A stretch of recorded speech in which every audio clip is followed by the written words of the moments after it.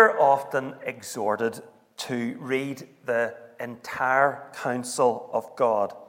And yet, I suspect that, like me, there will be parts of your Bible, certainly if you're still using an actual hard copy, a book, rather than an electronic device, which will be in better condition than others, having relatively little evidence of a thumbprint on them. And one such book that I suspect is likely to be underread by most of us is the short book of Nahum.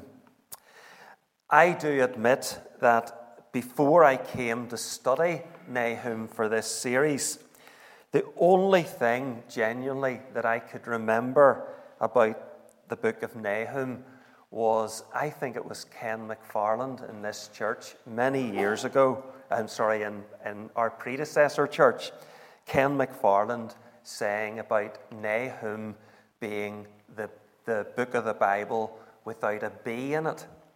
Nahum. Apparently that joke works better if you're Scottish, although maybe not. Anyway, that was, thank you, Ken, for that memory. Now again, for those of us who are still persevering with traditional methods, that is, with an actual book rather than the Bible on your phone, you may well encounter the problem tonight of where to find Nahum in your Bible. So, a bit of assistance. If you go to the Minor Prophets part of your Bible, and if you don't know where the Minor Prophets bit of your Bible is, it comes after the Major Prophets. And if you don't know where the Major Prophets part of your Bible is, then please see the leadership afterwards. Nahum is the seventh in order of the minor prophets. It's actually sandwiched between Micah and Habakkuk. So there if you'll find it between Micah and Habakkuk. And I should, of course, say that when we speak of a minor prophet, we're not saying that that prophet was less important than a major prophet. It simply is a reference to the fact that the book, their prophecy, is shorter than that of a major prophet. Nahum is actually in total only 47 verses, but Nahum most definitely brought a very important message. And we're going to study that message then over 3 talks beginning then this evening. You may know, or maybe you have just discovered, that Nahum consists of 3 chapters. But my talks are not going to coincide with the chapter divisions apart from the final talk, talk 3, which will be just chapter 3.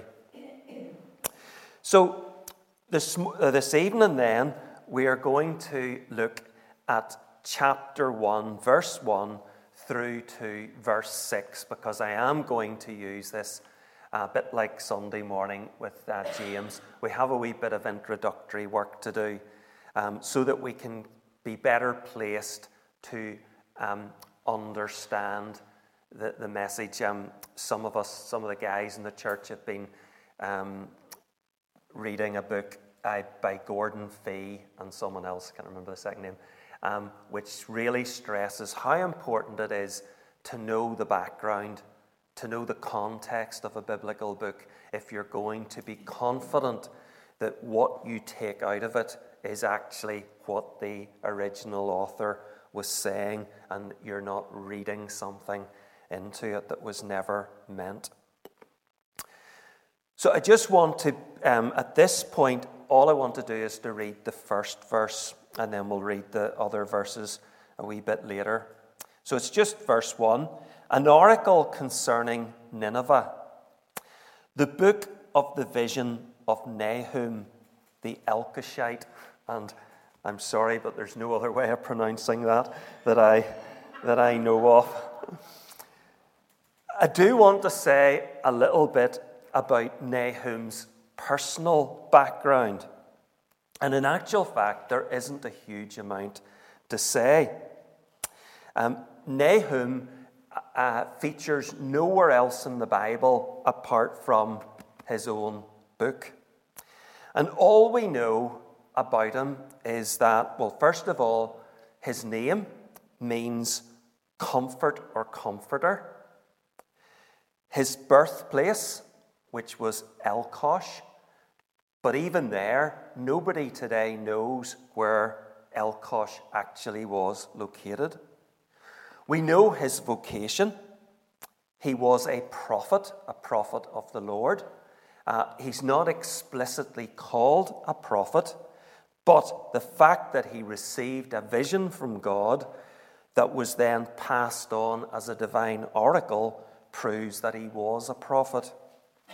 And we know that he ministered in the 7th century BC, almost definitely in the southern kingdom of Judah, since by this time the northern kingdom of Israel had collapsed due to the Assyrian invasion and the deportation of the tribes of the north to various parts of the Assyrian Empire. So he almost certainly was ministering in Judah in the southern kingdom. And that takes me then to a little bit about the historical background. Nahum was ministering during the era of the Assyrian Empire, okay? Very, very, very powerful empire. And you'll see that from verse 1. You'll see from verse 1 that Nahum's oracle is said to concern Nineveh. Nineveh, which is located about 220 miles northwest of modern-day Baghdad. It's actually very close to Mosul, and you probably have heard of Mosul in recent years because ISIS was very, very active in that city. Well, Nineveh was or had become the capital city of the Assyrian Empire. And as we'll see in a subsequent talk, Nineveh was a very, very mightily impressive and very strongly fortified city. The Assyrian emperor of the day was Ashurbanipal, and I have probably mangled that pronunciation, Ashurbanipal. And under his rule, the Assyrian Empire had become very, very, very extensive. It covered the entire Middle East and spread right into Africa. The Assyrians operated a policy whereby any hint of rebellion by a puppet state would lead to the Assyrian army coming in, and they would crush the rebellion with death, captivity, and then the deportation of those peoples to other parts of the Assyrian Empire. And then what the Assyrians would do, they would repopulate it with people from other parts. And that, of course, had been the fate of the northern kingdom of Israel. When Israel rebelled against Assyrian rule, the Assyrians came in and then they deported the various northern tribes and they repopulated it with people from other parts of the empire who then became known as the Samaritans. The spectre of invasion now hovers over the southern kingdom. Any hint that Judah would rebel by refusing to pay tribute or by forming alliances with other states, and the Assyrian forces were likely to march on Jerusalem, as indeed it happened not that terribly long before when Hezekiah was on Judah's throne. It was only a miraculous intervention by the Lord that had saved Judah on that occasion from certain destruction. And at the time of Nahum's ministry, it's likely that Judah was now led by Hezekiah's son, Manasseh, who was a notoriously wicked king, and he was forced to pay enormous tribute to the Assyrians to keep them at bay. I could go into a bit of detail on the likely date that Nahum is writing. It is probable, the commentators would tell us, that Nahum was probably writing when the Assyrian Empire was at the peak of its power. Certainly verse 12 of chapter 1 suggests that the Assyrian Empire was still very, very powerful at this time. The Assyrian Empire was going to go into decline, and some commentators think that Nahum was writing during that period where the power of the Assyrians was waning, but I think it is more likely that it was earlier on, and certainly before the death of Ashurbanipal. So enough history. What about the style of the book? John Mackey observes, "It is written in vigorous and dramatic language which equals anything in the rest of the Old Testament." And probably the best description of it is like war poetry, and we will really see that in the next two talks. There's a lot of poetry used, but it's very much with the theme of war. And Nahum is certainly fond of using metaphor. Two of the most significant metaphors that Nahum uses are the lion, which was very much the symbol of the Assyrians, but also of a whore. And we might also note that Nahum's prophecy is the only one in the Bible that is actually referred to as a book. You will see that in the verse I read, the book of the vision. And some have speculated that this prophecy was then written down and circulated as a sort of underground pamphlet. Note also that it is described as an oracle. And in the Bible, an oracle is a very weighty word. It carries the idea of divine judgment.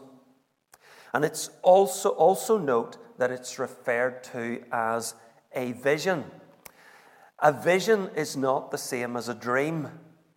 Okay? When a prophet receives a vision, it's not the same as a dream, because with a vision, the prophet is actually awake and conscious, but is given to see a picture of what is going to happen in the future. It's a wee bit like the sort of concept of virtual reality. If you're over a certain age, you probably not understand what that is, so just forget that I mentioned that. The theme of Nahum's prophecy is that destruction is now coming upon Nineveh, Nineveh representing the Assyrians.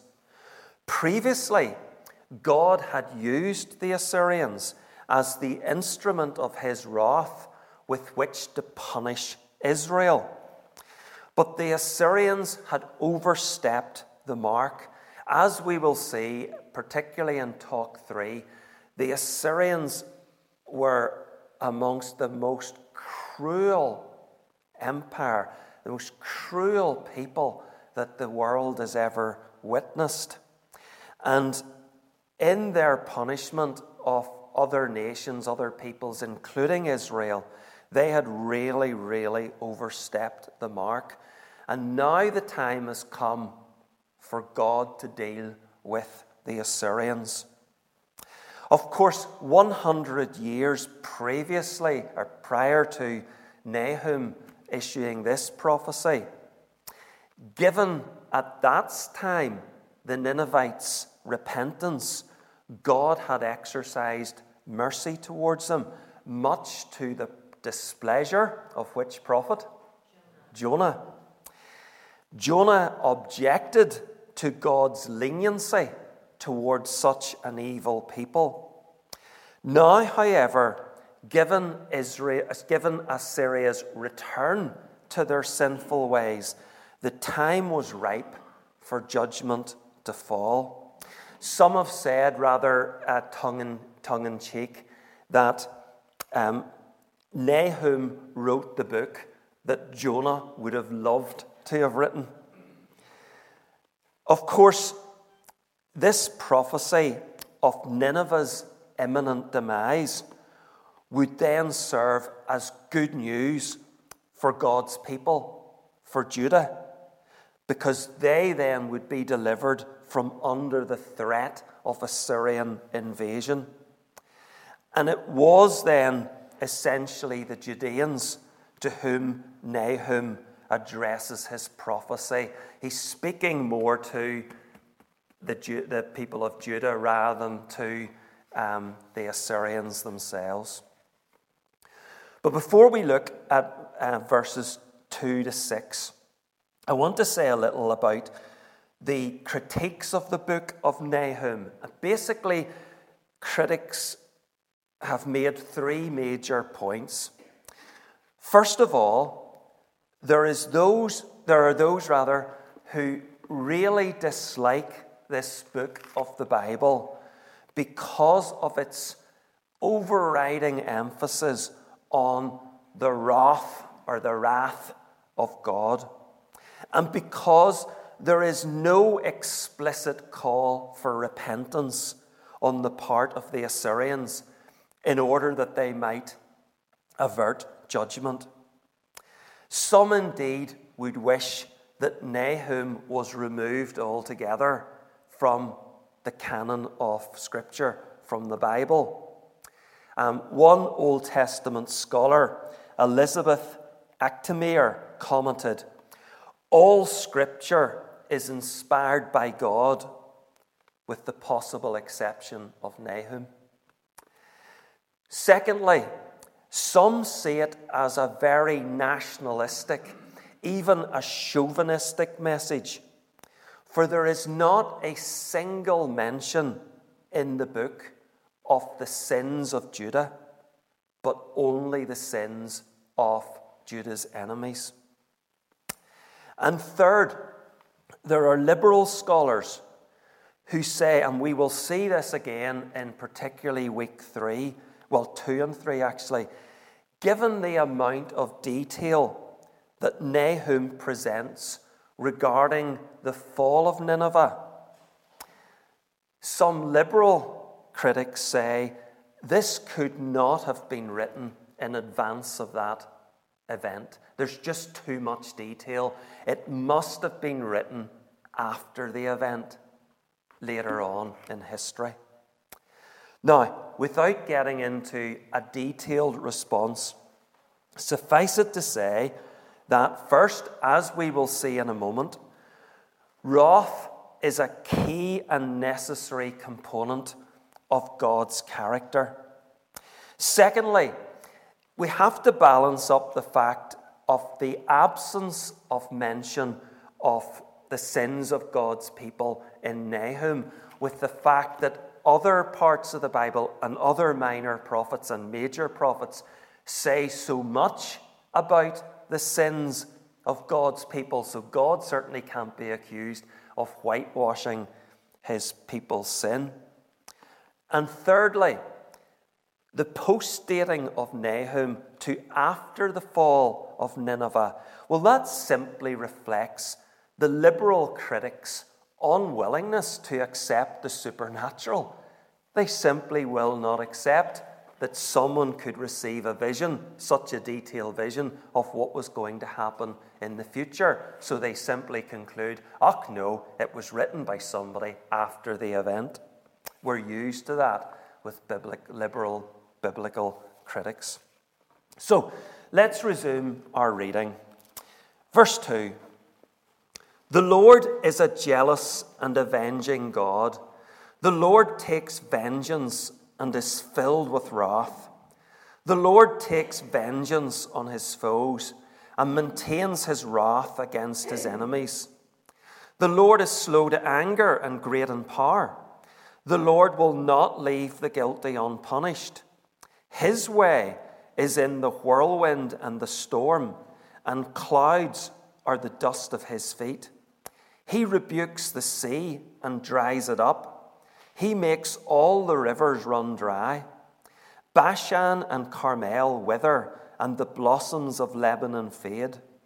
The mountains quake before him, and the hills melt away. The earth trembles at his presence, the world and all who live in it. Who can withstand his indignation? Who can endure his fierce anger? His wrath is poured out like fire. The rocks are shattered before him. I want to just tease out four aspects of God's character that come out of what has just been read. And the first one is this description of God as being jealous. Verse 1. We, of course, have to be very careful here, because you and I are used today to jealousy being considered as a vice rather than a virtue.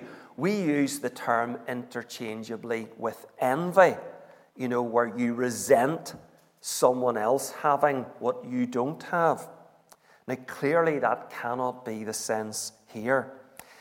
You see, strictly speaking, jealousy means being protective of what is rightfully yours. Just like a husband is jealous of his wife's romantic affections. A husband doesn't want his wife sharing romantic affections with other men. The second commandment includes the words, "I, the Lord your God, am a jealous God." Exodus 20, verse 5. And God is really jealous of two things. First of all, God is jealous of his own name. That is, his glory, his character, his reputation. And secondly, God is jealous of his people. God desires that those who have come to know him will remain loyal to him and do not commit spiritual adultery by worshipping idols, false gods. Again, the second commandment contains the words, "You shall not bow down to them or worship them," speaking of false gods. And Exodus 34, verse 14 declares, "Do not worship any other god, for the Lord, whose name is jealous, is a jealous God." And it's indeed significant that Nahum employs the name Yahweh here 3 times in verse 2 and 10 times in chapter 1 as a whole. You see, Yahweh is the covenant name of God, and God had entered into a covenant or marriage with Nahum's nation, and God was jealous for that nation. He wanted them to be loyal to him and not to chase after false gods. The second aspect of God's character then is alluded to in these verses, and this one would be very, very, very hard to miss, is God's wrath. I like to pronounce it wrath. Some people like to pronounce it wrath, as in McIlrath. I'm easy, whatever you want. But wrath or wrath is God's righteous anger against sin. His righteous anger against sin. Verse 1, the Lord is a jealous and avenging God. The Lord takes vengeance and is filled with wrath.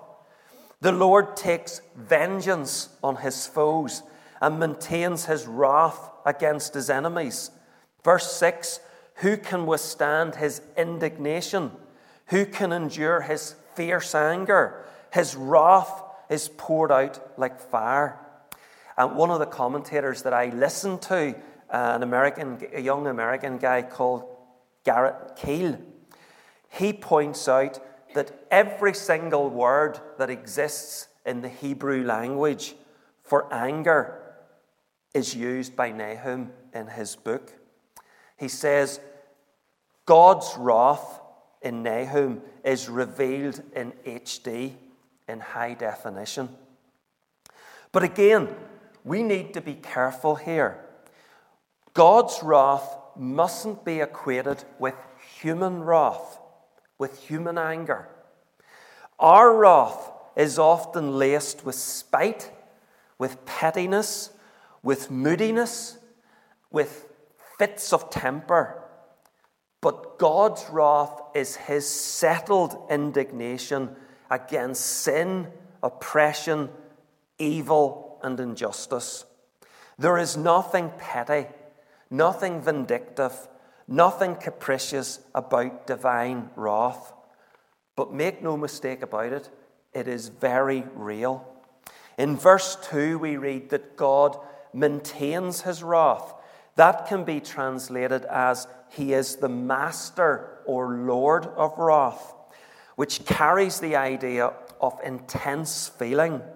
And the fact that it is said to be maintained means that it is always hanging over the heads of his enemies. The third characteristic of God brought out in these verses is his power. No one or nothing can resist his power. Not even the natural world, which after all he created. He rebukes the sea. He makes all the rivers run dry. The mountains quake before him. The hills melt away. The rocks are shattered before him. Our God is omnipotent. His capacity, the earth trembles at his presence, the world and all who live in it. And his capacity to act dramatically in the realm of nature is brought out by references to the whirlwind and the storm, and to the clouds being likened to the dust of his feet. Even areas which were renowned for their luxuriant pastures and vegetation, Bashan, Carmel, and Lebanon, could wither at the stroke of his, or the click of his fingers. I'm going to digress just for a second, because whenever I read in the Bible, and it appears different places, the reference to Carmel, it does always make me smile, because there is a town, Carmel, on the west coast of America. And a certain individual by the name of Mr. Clint Eastwood lives in Carmel, and indeed was for a time the mayor of Carmel. And I, with some folks here, I had an overnight stay in Carmel back in 2007. And despite it being August, it was actually very, very misty and very cold. In fact, the girls had to go out, I think, and get fleeces. It was so cold. And a resident of Carmel told me that if you want to see sunshine in Carmel, you have to come in, surprisingly, the month of October. Carmel has a genuine microclimate, and it sees very little sunshine outside of that 1 month of October. However, I do have to say that Carmel had the most absolutely amazing tie shop. And at that stage, I was a connoisseur of fancy ties, and I just thought I had been caught up to the third heaven with these ties. It was absolutely amazing. And in fact, I think it must have been because I was so carried away with that it was only actually when we drove away the next day that I realised, you know what? One of the things I said I'd been really looking forward to about visiting Carmel was seeing Clint Eastwood's house. I'd completely forgotten about it. Anyway, that is all totally irrelevant to Nahum.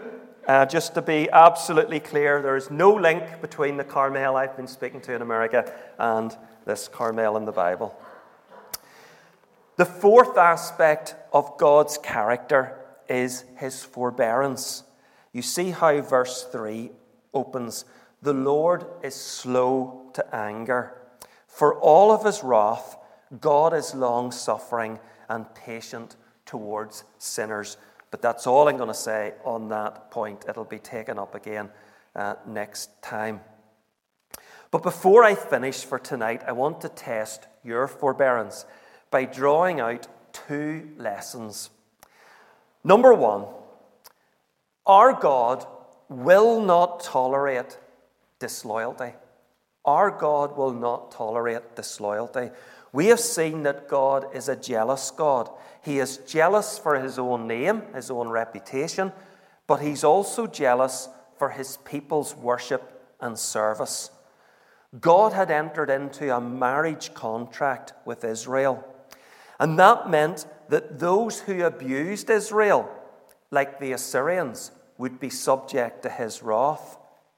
But it also meant that God would not turn a blind eye to Israel's disloyalty, to their spiritual adultery as they chased after other gods, entering into alliances with foreign powers, intermarrying with their peoples, and erecting shrines to their deities.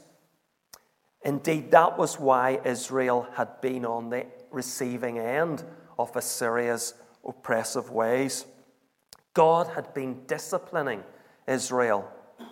And likewise, we, as God's New Testament people, we must understand that God is jealous for our worship and our affections, our loyalty. God has an exclusive claim upon our worship. And should we turn from him and serve idols, we must expect God's hand of chastisement. That is the clear teaching of the New Testament book of Hebrews. The writer reminds us there that God's discipline is a necessary mark of his fatherly love. I mean, he basically does say that if you wander and stray and you do not know the disciplining hand of God, you are a bastard child. You're illegitimate. God is not your real father.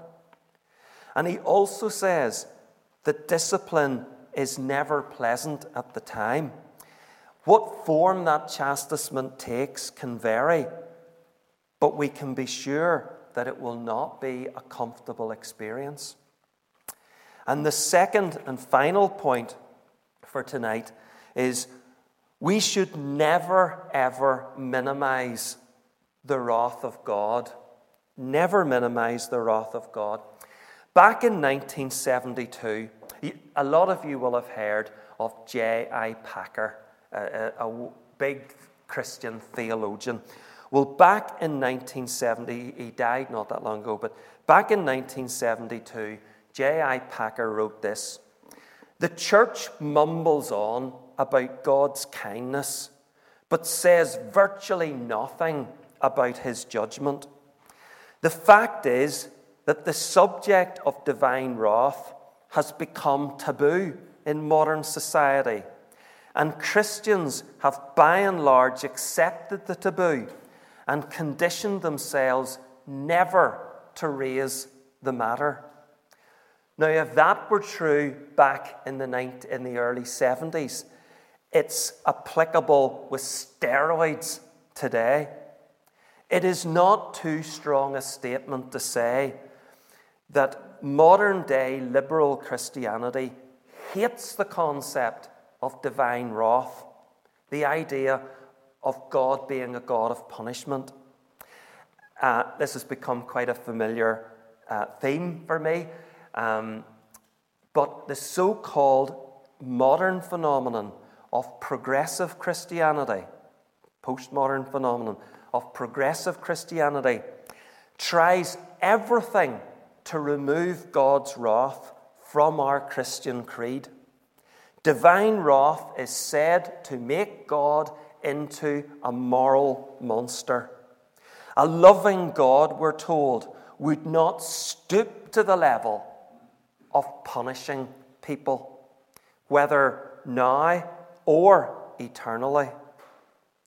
Yet we must insist that divine wrath is a necessary dimension of a holy God. It is an essential aspect of his moral perfection.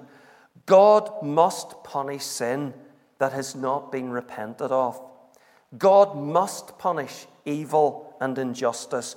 Otherwise, a moral universe simply collapses. And otherwise, it makes a complete travesty of the cross. John Mackey comments, to minimize the reality of God's righteous wrath against sin is to debase his holiness, to demean the significance of the cross, and to leave in frightful peril those who do not recognize the enormity of their conduct in the sight of God. If you remove wrath, you are telling sinners there's nothing to be worried about come the judgment. There is no judgment. So let us never succumb to the temptation to erase wrath and punishment from our understanding of God and God's government. I know it is a somber note to close on, but I think it's a very necessary note. Next time, what we're going to do is we're going to finish off chapter 1 and go right through to the end of chapter 2. And then the final talk will deal just with chapter 3. So why not read it yourselves in your own time? It genuinely will not take you very long. It's 47 verses long.